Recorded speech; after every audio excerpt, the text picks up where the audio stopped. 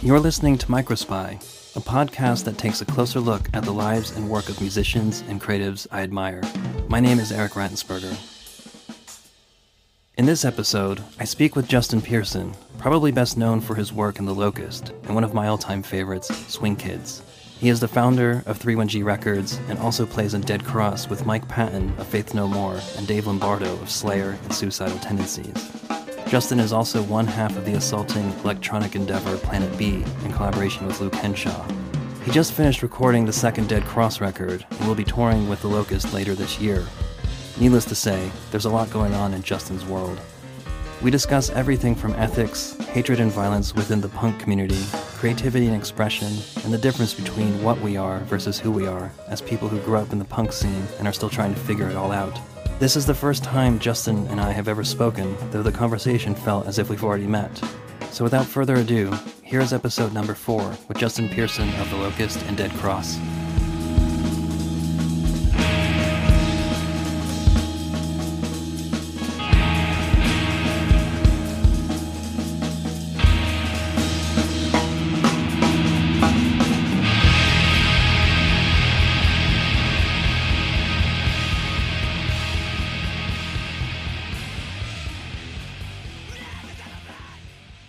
This is one of those calls where, leading up to this, thinking to myself, how are we even going to dig in? Like, where are we even going to begin? Yeah. Where do we start? Those are great. I do, because I do a podcast too, and I always start my podcast with just one question, and then that's where we go, you know? there's your route. Well, here's the first question then. Okay. Justin Pearson in 2020, what's going on? Fucking A, man. Way too much stuff. Not in a bad way, but I think, way too much stuff. Creative stuff? Personal stuff? Well, all kinds of stuff. I mean, I thought about it actually earlier this morning because I was talking to my manager about, all these things that are going on, and I just got out of, a longer session up in Los Angeles recording a Dead Cross record, and now I'm in San Diego, which is nice. Recording another album with Lucian from the Satanic Temple. It's like a sort of Planet B project. There's a couple other projects that I have going on too, so yeah, it's weird and crazy. But then, and so I thought, man, why is there so many things happening? And I think part of it is I guess the bigger thing is look at this world we live in, and all these things to me seem sort of relevant. It's my outlet to deal with frustration and anxiety and stress and stuff. It's a way to kind of communicate.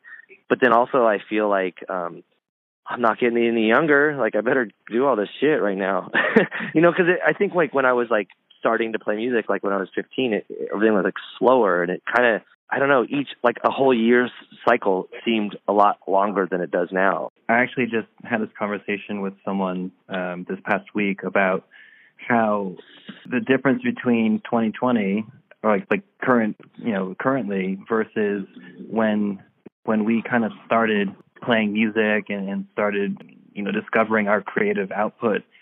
Back then, when you're younger, it was a much different landscape, right? You're less inundated with messaging and shit, just I feel like there's no rest. There's no time for your brain to recalibrate. Everyone's addicted to their phones. Everyone's addicted to the internet.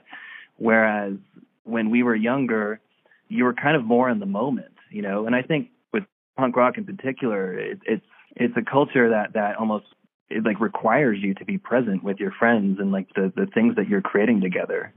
Also, the things that you discover, I feel are more special. Agreed. I have this problem with one of my bandmates who manages to kind of post a lot of stuff on social media. It's interesting to see the sort of I don't know, it's just oh, well, here's everything that this person's doing right now, or maybe not everything, but you're just do I really need to? Does everybody really need to see this? And that's fine. I love that person, or everyone's fine with what they want to do, but I wonder what their objective is, in the sense of let me share everything with everybody, and then I'm well, I gotta, it's there. I end up looking at it and I'm there goes that 10 seconds of my life, or whatever, I'd rather kind of try to I don't know. I mean, it's weird. I would rather like not look at my phone and not look at a computer screen and like kind of try to connect with like Sort of what's in front of you, or like, I mean, not like, I don't want to sound like a hippie, but like with like real nature or like humanity or something where you're like, let me sit with this person and have a conversation and not be looking at my phone, or like, not go out to dinner when we're both looking at our phones. Like, that just seems fucked, and it's just like people's etiquette is changing. And I think people's expectations of, I don't know. I mean, everyone wants you to reply instantly, and I'm like, dude, I don't have the time for this. You're echoing back like my exact thoughts on all this. Yeah, I find it really sad when you're out and like you're looking at this table, like if you're at a restaurant and you look at this table with a couple and like they're both just buried in their phones and the food's on the table and it's just fucked. I mean, I'm sure I do that sometimes with my partner, but I have to apologize. Like, hey, I have to get this. I have to reply to this. Like, I'm sorry. Like, also too, like, I work for myself. And so it's like I do. It's not like I can like, oh, I left work. Like I'm free until like tomorrow when I go back. It's like I work for myself, so there's things that need to get taken care of like now, unfortunately. So I mean, I think that there's an understanding of it, and I'm not necessarily happy with it, but at the same time, it's like, you know what? Maybe we should just change the subject. maybe we should change the subject, because I do think about it. Like, you know what? Like, I'm not an anarchist. I would like to be one, but I'm glad that I don't have a job where I have to work for someone. And yeah, there's added stress where it's like I don't have financial stability, and I don't have, I don't know what I'm doing half the time in life. But like at the same time, it's like I don't have to deal with like this asshole manager at a job like telling me, that I'm doing something wrong or criticizing me, and all for just like the sheer sake of someone's capitalist endeavors. It just seems totally. So there is an upside to it, like fuck. And at the same time, it's like I remember when we started playing in punk bands, like I remember like feeling so excited about getting a letter from someone in Germany about my first band, and like now, I mean, you can get that instantaneously, like within an hour, I can have someone contact me about a record, from Germany or wherever. But back then it blew my mind, like, holy crap, my record got to, wherever, Bremen or something, I couldn't wrap my head around it. I know, so. It's like two different worlds. And I think younger punks, the way they're discovering music is simply not the way it was when we were back then. And kind of like to your point about the whole, work thing and kind of, I mean, it almost seems like over these years, you have successfully carved out your own world just by the things that you create. I mean, you started playing music when you were, 13, 14 years old? When did Struggle start? Well, I was 15 when we started Struggle. We started actually on my birthday. Yeah, so 15. And now I'm 44. It's a long time. It's basically your whole life that you've been operating at this scale, at this level of mindset and approach. And, speaking of like receiving letters or a record in the mail, it's funny because I told my friend Jeff, who plays in my band, that we were going to talk. And he's like, oh, shit, I actually think I got a letter from Justin and like a 3-1-G patch. And this was like 20 years ago. Yeah, yeah. And, I just, again, that kind of stuff blows my mind, how people or kids back then, they connected with the things that, that made them feel like they're a part of something, Sure. Like for, just a personal note, like I remember way back when, I mean, so I'm 40, so I'm a little younger, but, not too much younger. And so like when records like Struggle LP or like the Swing Kids 7-inch came out, we were lucky enough to have a local venue that had like a small distro / like record store. And I think it was Jeff who actually came across the Swing Kids 7-inch. And that was actually my first real introduction to sort of what was like almost the very beginning of what you were creating as a musician. And it's wild for me to be talking to you now, because when you think about just how long ago that actually was, and how much of an effect it had on sort of the rest of the trajectory of myself as a creative person and musician, I just think it's wild. I was going to ask, what was your world like back then when you were younger and you were making records with Struggle and then not too shortly after Swing Kids?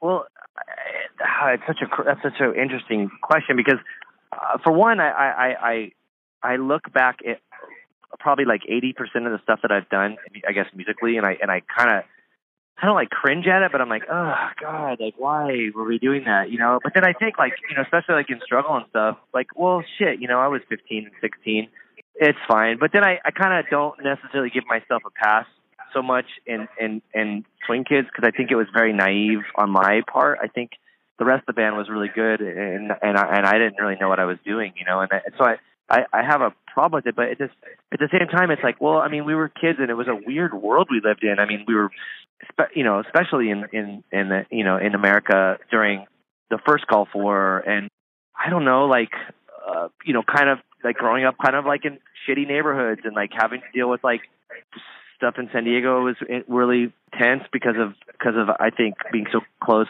to the border, and there was a lot of like institutionally racist stuff happening and really racist stuff happening. So it was weird, and you know, at the same time, it's like being 20, trying to find yourself. You know, like I don't know, like dressing weird and punk and acting absurd and like trying to provoke people or trying to like dealing with your own teenage emotions, you know, or your failures or whatever, you know. So it's like such a weird thing to kind of reflect on because it's like, yeah, now, I mean, I don't have my shit together per se, but like I definitely understand life a bit more, and I can definitely navigate things a lot better.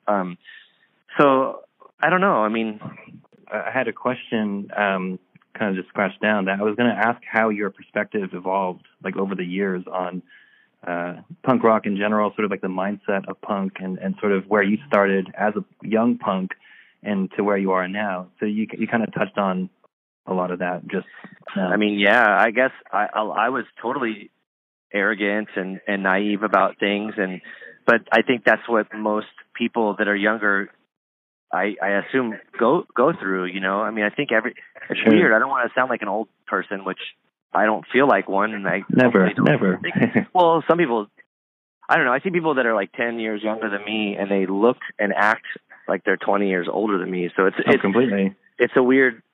I'll say, like, I think, like, you know, having punk ethics keeps you younger, and maybe being tapped into creativity in general, I think, and also just being clear in like who you are and like what, at least understanding what satisfies you on a deeper creative level. I think that kind of contributes to keeping you, maybe not necessarily young, but you certainly have a different awareness than the person who kind of goes a normal route, I guess, with the 9 to 5.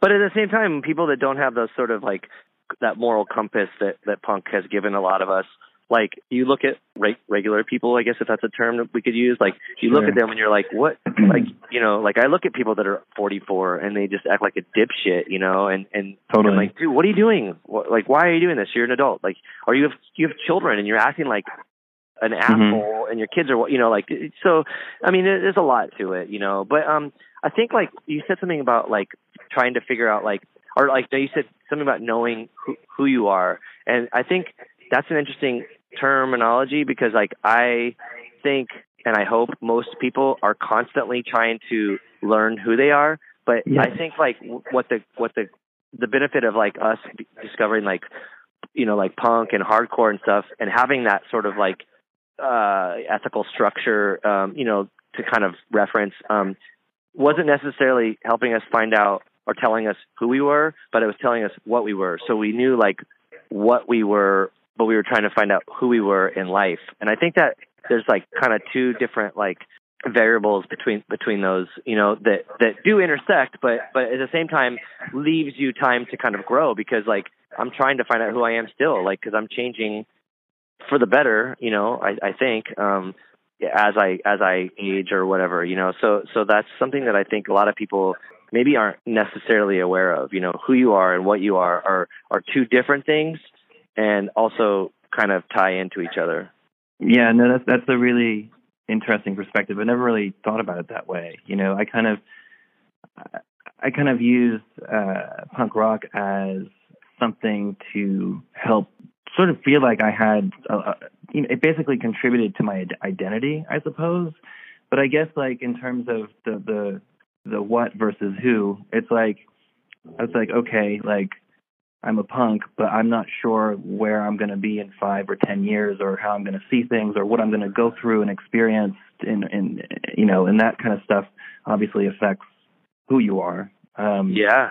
And but think about this too. Like, I mean, I don't know exactly what you did when you started playing music, but like a lot of us weren't able to like go to college and get a career and plan out like a family. Like you kind of just were like, I'm doing this right now because for whatever reason, there was a sense of urgency, I mean, I remember trying so hard to go to college, and granted, part of my push to go to college was that I got a lot of financial income and I was broke. And so I was like, oh shit, I'm going to go to college and like get a bunch of money to survive off of, and I was grateful for that. But at the same time, I kept thinking like, oh shit, I'm going to go on tour. I have to kind of drop out, or like cancel my classes, and then I'll try to pick it up next semester. And then eventually it just kind of didn't.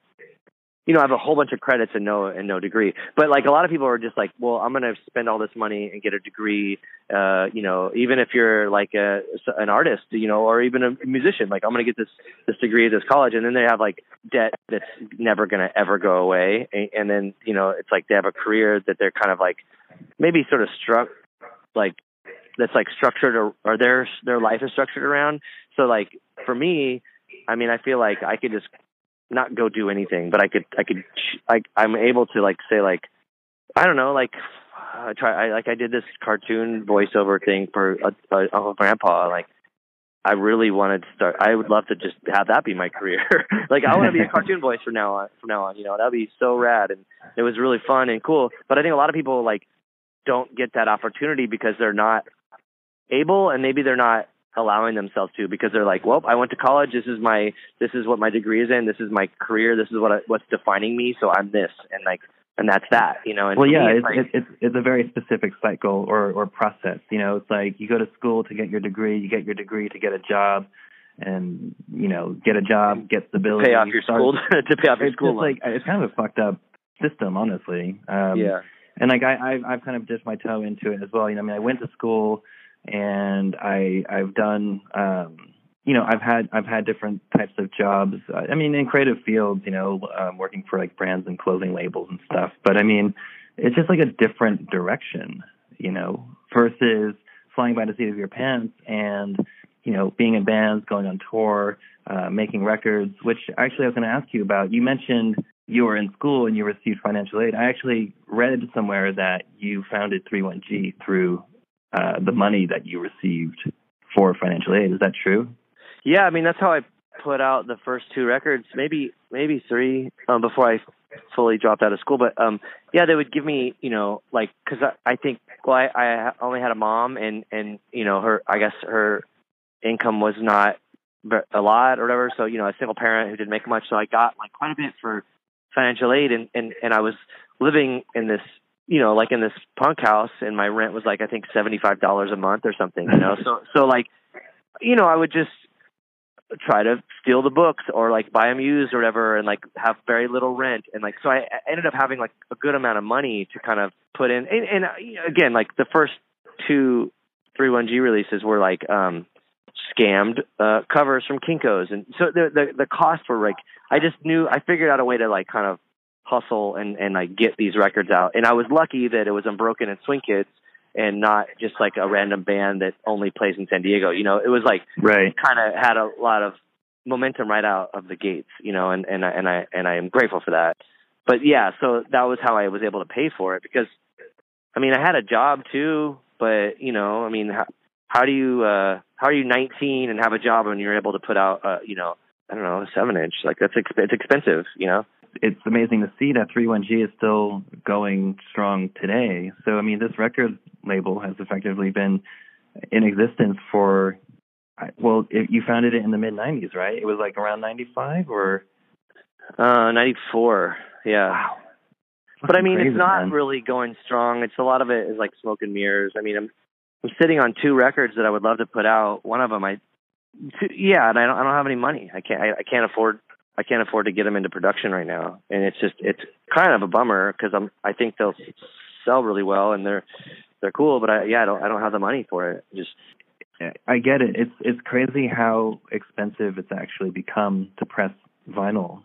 It's so hard, and but I would say the cultural impact that 31G has made over the years is incredible. I mean, I think of like Festival of Dead Deer, for example. That's another band that really it really helped create my world when I was younger, when I was starting to really discover, this kind of version of hardcore. And as an East Coaster, we were coming to know of like San Diego being the place where all these bands were coming out of.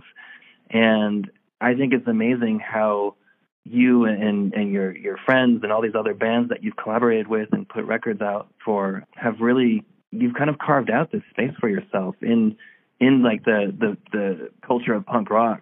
It's really impressive. Beyond the music, beyond the bands, what I also find really, really impressive is sort of the visual direction. Like, can you talk about just the overall aesthetics of 31G?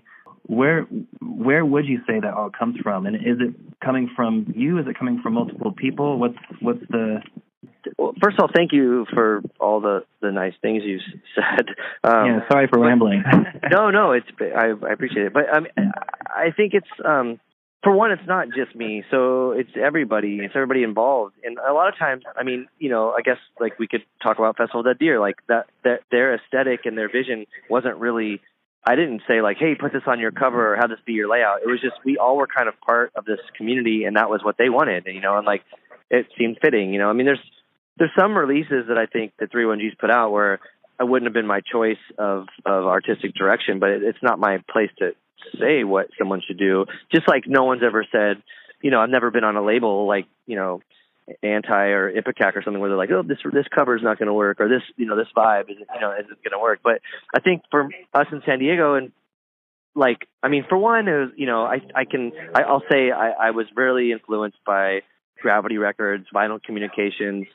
We're both San Diego labels, and so that was kind of like it definitely had this like sort of DIY thing, and it was really open as far as like genres were concerned and stuff. So it kind of had this really eclectic mix, and so you could kind of get away without having like specific definition, like this is our vibe, like we're this kind of label and this is the kind of bands we put out. It's like you could kind of do whatever you wanted, and it made sense to most people because it was general and it was open, or at times vague or confusing or whatever, and I think like that's the thing, and so when with 31G, when it would like leave San Diego, I mean, the Festival of Dead Deer was from Los Angeles, but they might as well have been from San Diego. And I mean, I guess there's like it's only 2 hours away, 3 hours away driving or whatever, but like I feel like there is a definite like difference between them and like say Swing Kids or something.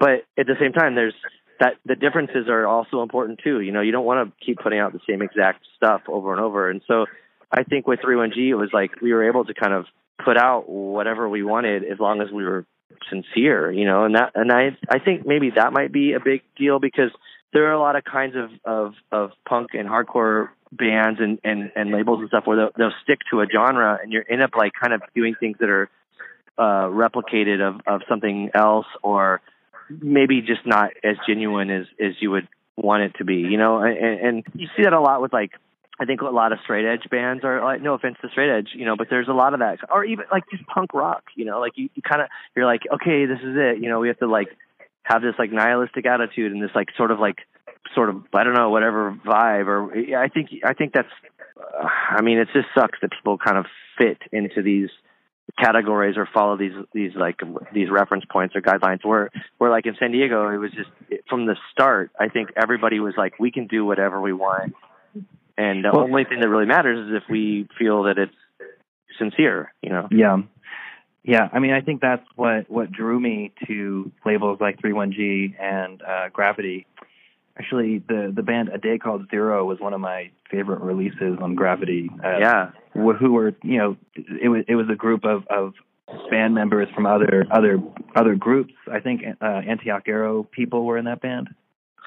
I don't know who was in A Day Called Zero, but I think maybe Toby from Struggle was in it, which is kind of weird. But that was like one of those things. I think it was like not a normal band. It was like a project, and maybe played a handful of shows, and then that was it. You know. I mean, honestly, I don't even know how I came across it. A friend of mine might have, I don't know, he might have found the LP somewhere and played it for me. And again, when you're in that world where you kind of have access to what's in front of you or to what you come across, whether, you know, it's at a show or you find it at a distro or wherever, when you come across a record like that, it's really special, you know, because then you don't really know like where else to go to get information. You know, it's just like this sort of mysterious, nondescript LP, and it's like, who are these people, and how are they, like, what's their world?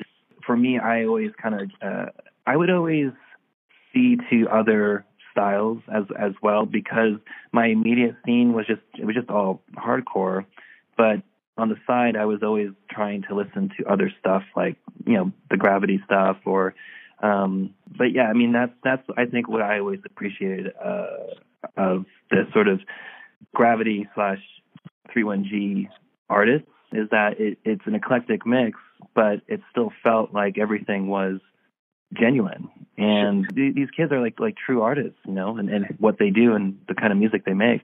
But that's debatable. I mean, you know, like art it could be garbage to one person, and it could be the most genius thing to another person. So, you know, like, were my friends or the people on 31G geniuses? Yeah, I think they all were, you know, but I mean, who am I to, who cares what my opinion is, you know?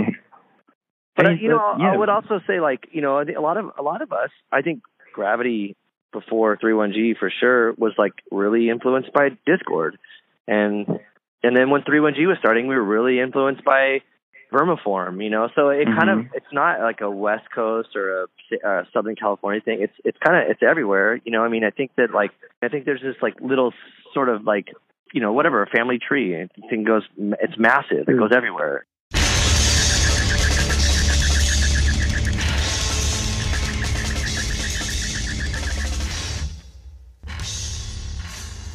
So the Locusts did a tour with Jenny Piccolo and Reversal Man.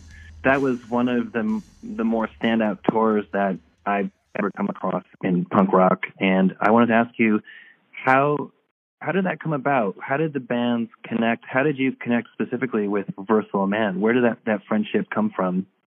Beats me, man. I mean, I think like the world was, I don't want to say it was like smaller back then, but it was in a sense, because like, you know, like the Locusts and Jenny Pickle were going on a tour pre-internet, so we ended up probably calling someone in Reversal of Man to do a show over there, you know, and then it was like, hey, let's do more shows or dates, you know, and it was like, I think it was one of those things where like Reversal of Man was the equivalent of what, you know, Jenny Piccolo and the Locusts were, like, you know, like it was the same weird shit, like we were all like on that sort of like level, I guess, you know, like open to being creative and like being, you know, antagonistic and just whatever, you know, like I think like that was the thing. It's like we're all cut from the same cloth, and so it just made sense. I don't know, like I don't know who or how the conversation started with them doing the tour with us, but I think it was just a thing, and it was like, you know, instantly once everybody met, like everyone was family. Well, I love that so much, how it's almost like you don't even have a definitive answer. It just kind of happened. It did happen, yeah. But I mean, what else would have happened? You know, like we would have went on tour with a band that we didn't like, and then it would have been us against them, you know? I mean, that's happened too. It's a bummer. It's happened a lot. You appreciate the other side of it so much more. It's like, oh, God, this is great. Playing with our friends and to people that like us, not like playing with people that we think are, you know, dicks or bad music or whatever, and their fans want to fucking kill us, you know. That's right. Yeah, that's a lot of work. I mean, but that also, you learn from that too, and I think that's a lot of what the Locust, that a lot of that stuff helped the Locust become what the Locust was gonna be. It was very confrontational on levels that were like just ridiculous and not even needed. Speaking of the Locust, what's in store for the band now? Is there anything happening? I've been kind of seeing bits and pieces of activity. Also, a fairly new Instagram. Yeah. So someone was like, "Hey, you got to get your Instagram because there's a fake one," and then whatever. And I'm like, "Fuck!" And this is before we were even doing anything, and so we just kind of had it as like a placeholder just for whatever. But we were just kind of on a hiatus for a while, and everybody's lives got kind of busy and complicated, and then eventually we just kind of were casually jamming, and sort of working on some songs and stuff, and then I think by circumstances or whatever, like someone tried to book us, and then we played a show, and then we did a few shows, and now it's like, well, we're going to do some more touring and stuff, and we will be writing. We're going to get back to jamming soon. I think everybody the holidays slowed things down, and then I went to LA to record for a Dead Cross record. So, but now we're going to start jamming. So yeah, there's Locust stuff. It's just kind of at a much slower pace than I think most bands function at. I think probably too because there's so much going on with everyone's individual lives. Plus, with everything on your plate and the Dead Cross record. So does that mean that there's touring ahead for both Dead Cross and the Locust this coming year, or is it all kind of up in the air? Oh, there's definitely Locust stuff already being booked. I just don't know the dates. But then Dead Cross, I assume something will happen. It's just that's even crazier as far as those schedules. I mean, I think like with our drummer being in Suicidal Tendencies and the Misfits is kind of insane as far as like his schedule. And then, yeah. I mean, we were recording and he had to go fly to Philly to play with the Misfits during the middle of our tracking our album. And then, of course, with Patton, he's got a bunch of like Faith No More stuff coming up. So I think everybody's like a little busy. But I think once the record comes out, not to say anything bad about our previous efforts, but it's going to be better. Like our first record was like just not written and released or as like a normal record or a normal band should. So I think like this new one is like we finally found our skin, and I think it'll speak for itself, and I think it'll warrant. I'm hoping and I'm assuming it'll warrant us to do like proper touring and stuff. And what about Retox? How about anything for that, or is Retox kind of on the back burner for now? It's kind of done, I think. Mike, the guitar player, quit, and so we just stopped. So that was that. Which is fine. I think like things run its course, and I don't know. Yeah. Whatever. Was it an amicable departure, or was? I think that like everybody just kind of got like, in the band we had three different bass players and 3 different drummers, and so I think at some point Mike might have just got fed up and he was just kind of like, eh. And I think he got busy with one of his newer bands and stuff. So like he just was like, yeah, well, I think it's done. I'm like, all right, and we just move on. I mean, we're still in Dead Cross together, and I love the guy. I just think we kind of had to like let some stuff go. But I mean, maybe we'll do something again. I don't know. Does each band kind of serve a different purpose, or do you find yourself tapping into the same place in your mind when you perform or when you write, or do you know what I mean? Yeah, totally. Because sometimes I feel like with like, I don't know, like I guess a good comparison would be like performing with Retox, where it's got like it's like nasty, and like there's like a bite to it, where it's like a rabid dog, I guess, or something. And then it'd be like playing with like Planet B, where it's like almost like, I don't know, like electronic hip hop or something. And there's like, you can actually like dance to it, and it's not quite like brutal vocals. It's like, I gotta kind of sing this shit or something, So there's, and it's not as like sonically, like Retox felt like it was like sort of like sonically violent, I guess, or like dark, or like something like, I mean, fuck, to me Planet B feels like the same thing, but it's not quite as aggressive, and also the instrumentation is done different, and also playing with different people has a different vibe, so like, I don't know, it's hard, everything's different. It's interesting, right? Because it's like when you come from a place of, there's almost like core things that have to be there, and of course, like a genuine output and like a level of expression. But when you think about playing with different, I mean, that's actually another good point that you say. The collaboration with different people makes it different. It makes it sound different. It feels different. Totally. But it's like, yeah, because I was listening to a little bit of Dead Cross this morning actually, and I've been familiar with Retox for a while, and there is a sonic difference. I mean, Dead Cross is still like fucked up and heavy, but like the difference in the output, and I think you described Retox perfectly as like it's like a rabid dog. It's like it has like a real bite to it. It's really just it's unrelenting, and it's not nice musically, like that's right. Dead Cross isn't supposed to be nice either, but there's some stuff that's like kind of punk rock and like the Dead Cross record, which is something that I'm not the biggest fan of, where like it's like almost like it's like playing to like right. Like it's like that's kind of adorable now. It's not like it's not like aggressive like Minor Threat was back then, like you play in a band that sounds like Minor Threat now, you're like, oh, that's cute, like, oh my god. That's something that I think Retox would never have like sort of embraced. It's like nothing. Yeah, it's almost like you guys were constantly like on this tightrope. That's how like the sound reminded. That's what the sound reminded me of, is like this sort of precarious element of it, and just like you just never know where the song's going to turn, and the whole time you're just getting like kind of beaten over with this distortion and just fucked up noise. Yeah, thanks.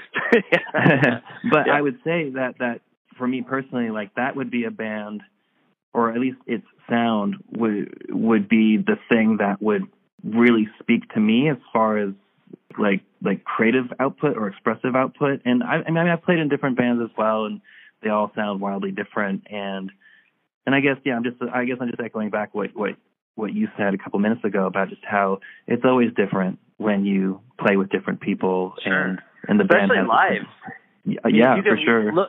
Fuck, man, looking back, like even as a singer or a bassist, like looking back at the drummer that I'm playing with has such an impact on like a vibe that I will feel when I look at someone and I'm like, oh fuck, or like in a good way, or like I don't know, it's hard to like articulate the expressions over like just like in a conversation, Yeah, but you're just like fuck, whatever, oh my god, like you feed off each other's energy and stuff. I think that's really, really important. So I think, I mean, a lot of it does kind of depend on that, like that edge to it, For sure. And speaking of drummers, I was going to ask you, are you still in touch with Jose Palafox? Of course, I love that guy. Amazing. How? What's he been up to? He's doing really good, but I don't think he plays drums anymore, and it's such a bummer because such a shame. It was crazy because he's definitely like really influenced by jazz music, so it was always kind of like a heavy sense of improv was added to stuff, and so it was really kind of hard. Like we did some stuff together, playing music of Swing Kids, not too long ago. I don't know, maybe 10 years ago. I don't know how many years ago, but it was weird to come back to that and go like, oh fuck, like this isn't quite as dependable as far as like, let's say, what I would expect from like Gabe Serbian's drumming, where you're like, this is the fucking beat here. And like with Jose, it was just like, oh shit, there goes that cymbal. And he's like now punching his drums. And what the fuck is happening? Where's the one? And fortunately for me as a singer, I can just do whatever I want. It didn't matter that much, but I was like, fuck this. Like if I was the bassist right now, I'd be so bummed. Like, where's the one? Or essentially it's like up to the bassist to kind of keep it, keep it locked down. But I mean, and I'm into that kind of like aspect of anarchy when it comes to music, but I'm also like really into like, and spent a lot of my time like focusing on structure and being very rigid as far as like, this is how it's going to play out, and this is the dynamic that we're going to have every single time this happens, So with Jose, it was always like, fucking good luck, here we go. I know. Well, it evolves over time. Like again, like when you're younger to now, it's an evolution of not only, well, I mean, I guess there's certain things that stay the same in terms of like punk rock ethics and philosophy, but as far as like the actual music element of it, I just feel like when you're younger, like you can't, it's really hard to replicate that same thing, even though like Jose, just stylistically, I mean, of course, this was almost 20, 25 years ago we're talking about, in terms of his work on like Swing Kids and Swing Kids 7-inch and all that. But like, yeah, when you talk about now about like song structure and tone and all that, I think that's something that just kind of comes over time, right? Like because beyond being a punk, it's like when you're a musician and your understanding of music changes and evolves, that kind of almost, it can't not come into play when you're doing it for so long. Yeah, but I started playing drums with Jose, and then I think after that it was like the original drummer for the Locust, Dave Astor, and then Gabe Serbian, who had a very similar kind of like technique, you know, and it was like, I remember kind of finding out that like, oh, it doesn't have to change every time we play this song, you know, like, right. Oh, it could be the same. And this is really fascinating, you know, because before I thought like, I don't know, like you just do whatever you want, or the drums would kind of change depending on the vibe of the audience or the recording or something, you know, and well, it's funny because that's very like jazz like. Totally. And also too, like I was used to like there being you know, like kind of like musical crescendos where it's like, I think when the Locust started playing, it was just fucking full on at 10 always, you know, like there's no soft parts. It's just like we're brutal from the start to the finish, and that's just how the songs are going to be, you know. I also think too with the Locust, you know, beyond its sort of sonic assault, I really love that you guys back then were really making an effort to create an identity, even if you didn't realize that that's kind of what was taking place. But even like the sort of costuming, I guess you can call it costuming, like the masks and the bodysuits and stuff. Where like what inspired that? You probably answered that a million times. Sorry, but that's fine. Yeah, I mean, it's like, you know, I mean, for us, we looked at other bands that like sort of had uniforms, you know. I mean, even like the Beatles, you know, they all had like a uniform, and also too like bands like, you know, even like Airborne Radar, like they had a uniform, and that shit looked rad. Devo looked rad, you know. So we were like, and so the weird thing was like we were just getting, before we had uniforms, people were just talking a lot of shit about the way we looked, and it was fucking lame because it's like, well, you know, we're punks, we're playing like punk music to like a punk community, like why do you need to make fun of us or criticize us for our hair or our pants or whatever? Like, I don't know, there was no room to like, it was just like, we're not elitist, we're not dicks, we're not racist, I don't know, whatever the fuck people's problem was, like, you know, it was like, why is everyone mad at us? So it was like, all right, well, fuck you. We're going to just go like 100% like absurdity, and then that'll be it, you know? And I think that might have like kind of been a little shocking to certain people, and it's rad too, because I do see a lot of like people that are like, they're not, you know, fucking grindcore, or like, you know, they're you know, or like, I liked it before they had to wear their uniforms. And it's like, well, we don't really care, you know? And it's like, we're sick of hearing people complain about shit that didn't matter to us. Like, yeah, you want to be upset that our, you know, I don't know, the style of our pants are a certain way, but it's like, I don't know, there's like a war happening right now and on the, you know, in the world, or like there's like injustices happening in the world. Like, you're mad about our pants, you know? Okay, well, fuck you, and fuck grindcore or whatever else, you know? Seriously. Well, in a way, it's almost like your decision to do that. It successfully separated. It almost separated you further from the people who were still coming to the shows but still had an opinion about how you look. Or it's like, fuck you, you know? It's like, okay, if you're going to say that, well, then we're just going to keep going further away. And well, and it did tie into like I think real punk aesthetics, you know, like to me, I thought about like how the Sex Pistols must have felt in the 70s when they were like wearing literal trash, or like I don't know, like even more like sort of like avant-garde stuff, or like James Chance, you know, like wearing a suit, you know, like, and playing a saxophone and being a punker, you know, like that's cool. Like, I think it's I want to wear a fucking suit. Yeah. And then too, like, I mean, right before we started wearing uniforms, it was like, you know, you got to think like a few years before that, there was the whole like look, like the mod thing happening in San Diego. And like, so, and that was cool. Like, it looked rad. Like looking like a mod was just as, I guess, weird or ridiculous as looking like you're in the Exploited, you know, like, and it was just a uniform, you know? I mean, fuck, in some sense, everybody was at war, you know? Like, war was something. War was society and social standards and stuff, you know. And it was like that's how you can identify, like, oh, there's my comrade over there. Like that person is also a weirdo. Like we're the same, opposed to like the things that we were fighting against, you know, like fucking cops and shit. I mean, I love that perspective because it reminds me of what we were talking about when we were talking about the label and sort of 31G's aesthetic.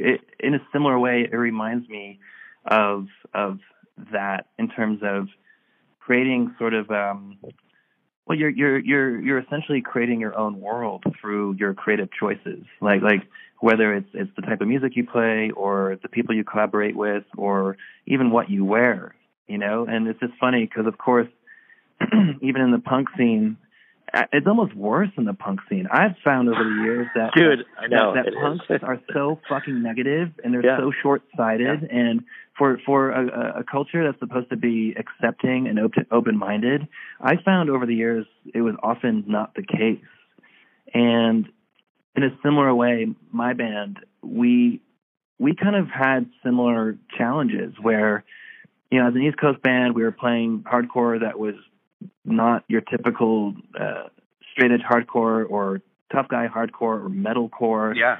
And we really struggled finding our place in the scene. And when we were playing local shows in Connecticut where we grew up, it took a really long time for us to kind of break through because kids were just not very accepting of what we were doing because they didn't understand it, or they thought what we were doing was just whack or not. It didn't adhere to a particular template or format, you know. And but don't you think? Okay, correct me if I'm wrong, but don't you think like as much as you were experiencing that, there were kids that were like, "What is this? I don't understand it. I'm down," you know, and they were like all about it. And so the thing is, that's fucked up is like the negative shit, the harder shit is what sticks out. You know, it's always like, you know, reading like a negative review is gonna like be way worse than like, or like way more impactful than reading like 10 positive ones, you know. So it's like I feel like, I mean, fuck, I know that there were kids that were psyched on your band and psyched on my band because it was like weird shit, and they're just like, fuck, I found a home. Like I don't understand what it is. That's perfect. Yeah, no, absolutely. And I just think it took time. And I think the initial motivation for us, because of how we were received or not received, where we grew up, that compelled us to get the fuck out of there. You know, that compelled us to get in a station wagon that I bought for $350 and make it across the country and back. And along the way, we met some amazing people and played with amazing bands, and it was wild. But I think that if we weren't pushed to really get out, we would have never become the band we became. So yeah, you're right. Like that sort of idea of 10 positive reviews versus the really scathing review. Yeah, it's like you find more fuel in sort of the one scathing review. I mean, we've definitely had more than one, but the scathing reviews are awesome. I mean, I'm like, I get so they're ridiculous. I love that stuff. But that takes us full circle in the conversation, because you think about like what I said earlier, like about like who you are and what you are. You know, that you were experiencing that. You were forced to figure that out. You know, because I think a lot of people are just kind of like, oh, I'm a straight edge hardcore dude, and I like, you know, I want to just do this like sort of like masculine like fucking musical jerk off thing that nothing's wrong with straight edge and straight edge, whatever. It's anything, metalcore, whatever the fuck you want to call it, metal, punk. It's the same shit. Like you're just like, oh, here I am, like I've arrived, and you just kind of like roll with it, you know. And it's like, I don't know. I think that's kind of a drag. Totally. And I feel like for you know, for you or myself or bands that you've been in, bands I've been in, like you kind of figure out. It almost creates a navigation for you along the way, where it's like, okay, this metalcore thing, or like, I mean, again, like I've listened to all kinds of punk rock, you know. I mean, I'm not like saying that I've never listened to, you know, Chain of Strength or like Youth of Today. I love Chain of Strength. I mean, totally. I mean, me too.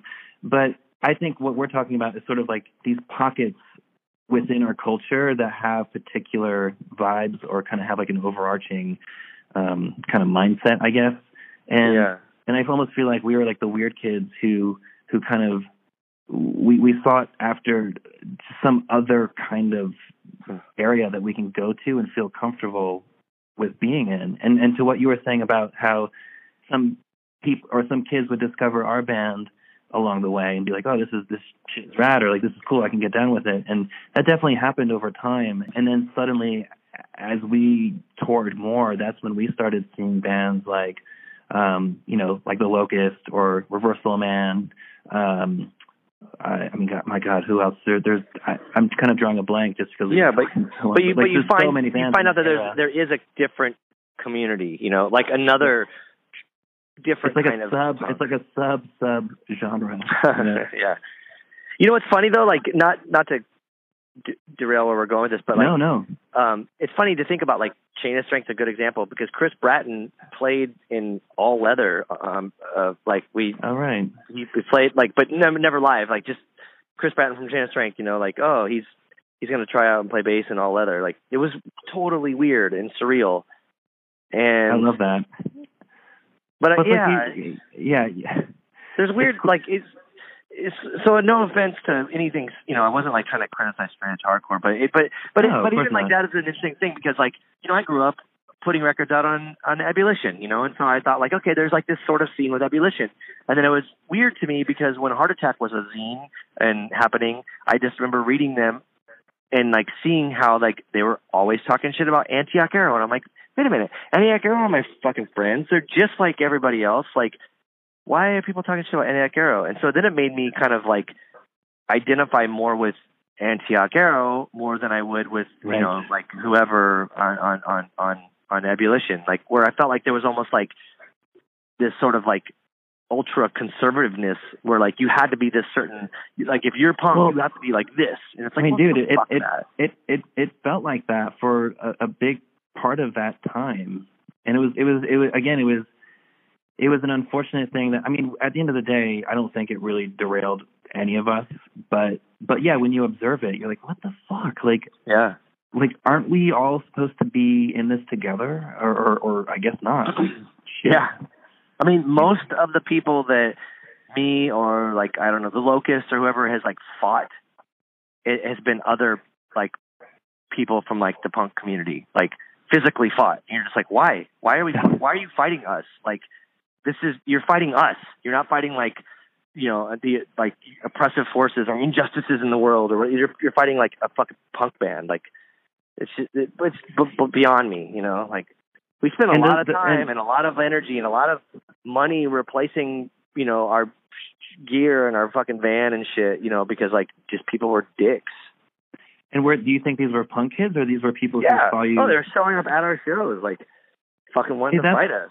See, that's counter to the whole idea of what punk rock should be, Totally. Just straight up hateful, Well, it's also like, there was that thing where like Jello Biafra got beat up at Gilman because he was Jello Biafra. Like, that's fucking lame, dude. Like, whatever your opinion is on Jello and his music and stuff, that dude started shit that fucking changed the...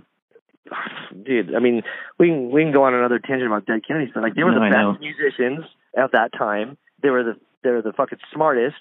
They were creative. They were unique. Like, all these things. And it's like, you're gonna fucking beat the guy up. Like, that's just lame. And he was like, an older and he was like an adult. He was probably, I don't know how old he was. There's like a bunch of young ass punk ass kids beating him up. And Gilman seems like probably the fucking most non-punk thing you could possibly do. Completely.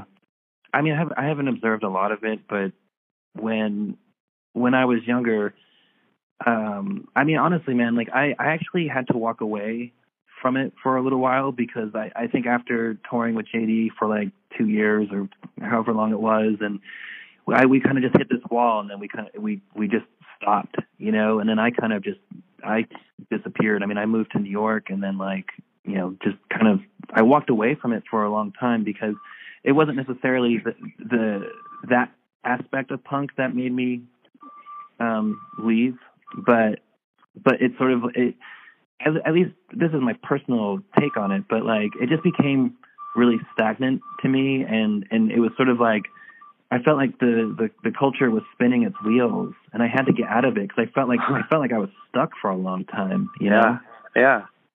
And then here we are now in 2020, and JD put out a record last year, and we did a bunch of touring, and it's been good. And I also realized that touring as much as we did this past year is just much more challenging at 40 than it was at 20.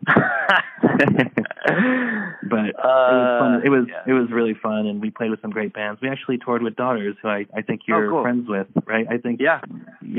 They were great. We did a month in Europe together, and cool. It was really. Oh, so you were with John from Warsaw Was Raw. He was playing bass for them, I think. Or no, maybe it was maybe Chris from Metz was playing bass. Either way, I love those guys. That's rad. It makes sense, though. It makes sense that you would tour with them.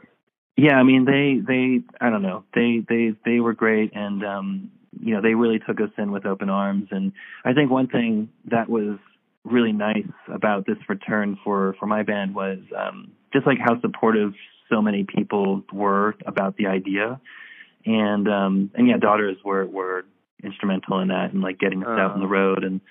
But yeah, no, it was cool. I don't know what's next for us, but we'll see. I mean, we're going to do some shows in Europe in April, but it's funny, I still kind of have like a foot out the door because I'm just not sure like where to take it. But whatever, it'll go where it needs to go. But that's how it was when we were starting it, right? You never really knew I didn't know what I was doing until I looked back and I'm like, oh fuck, that's what we did.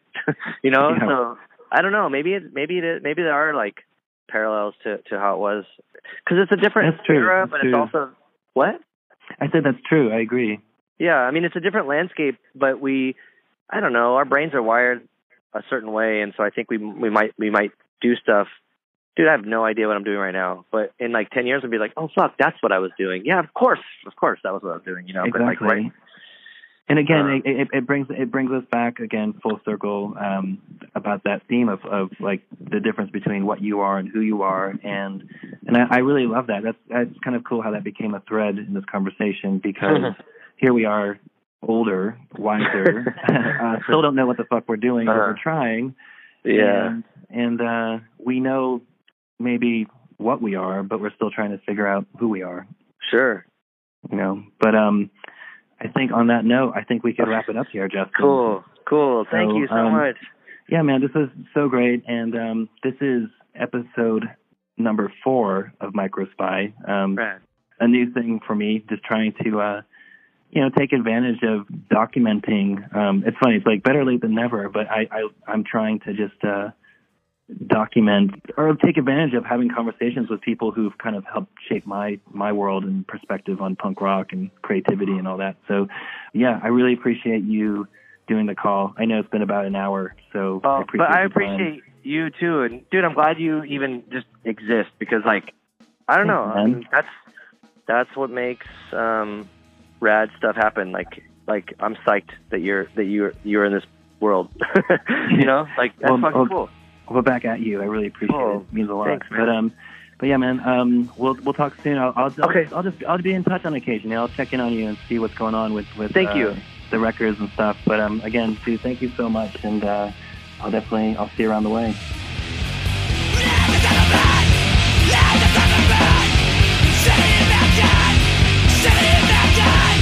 Let the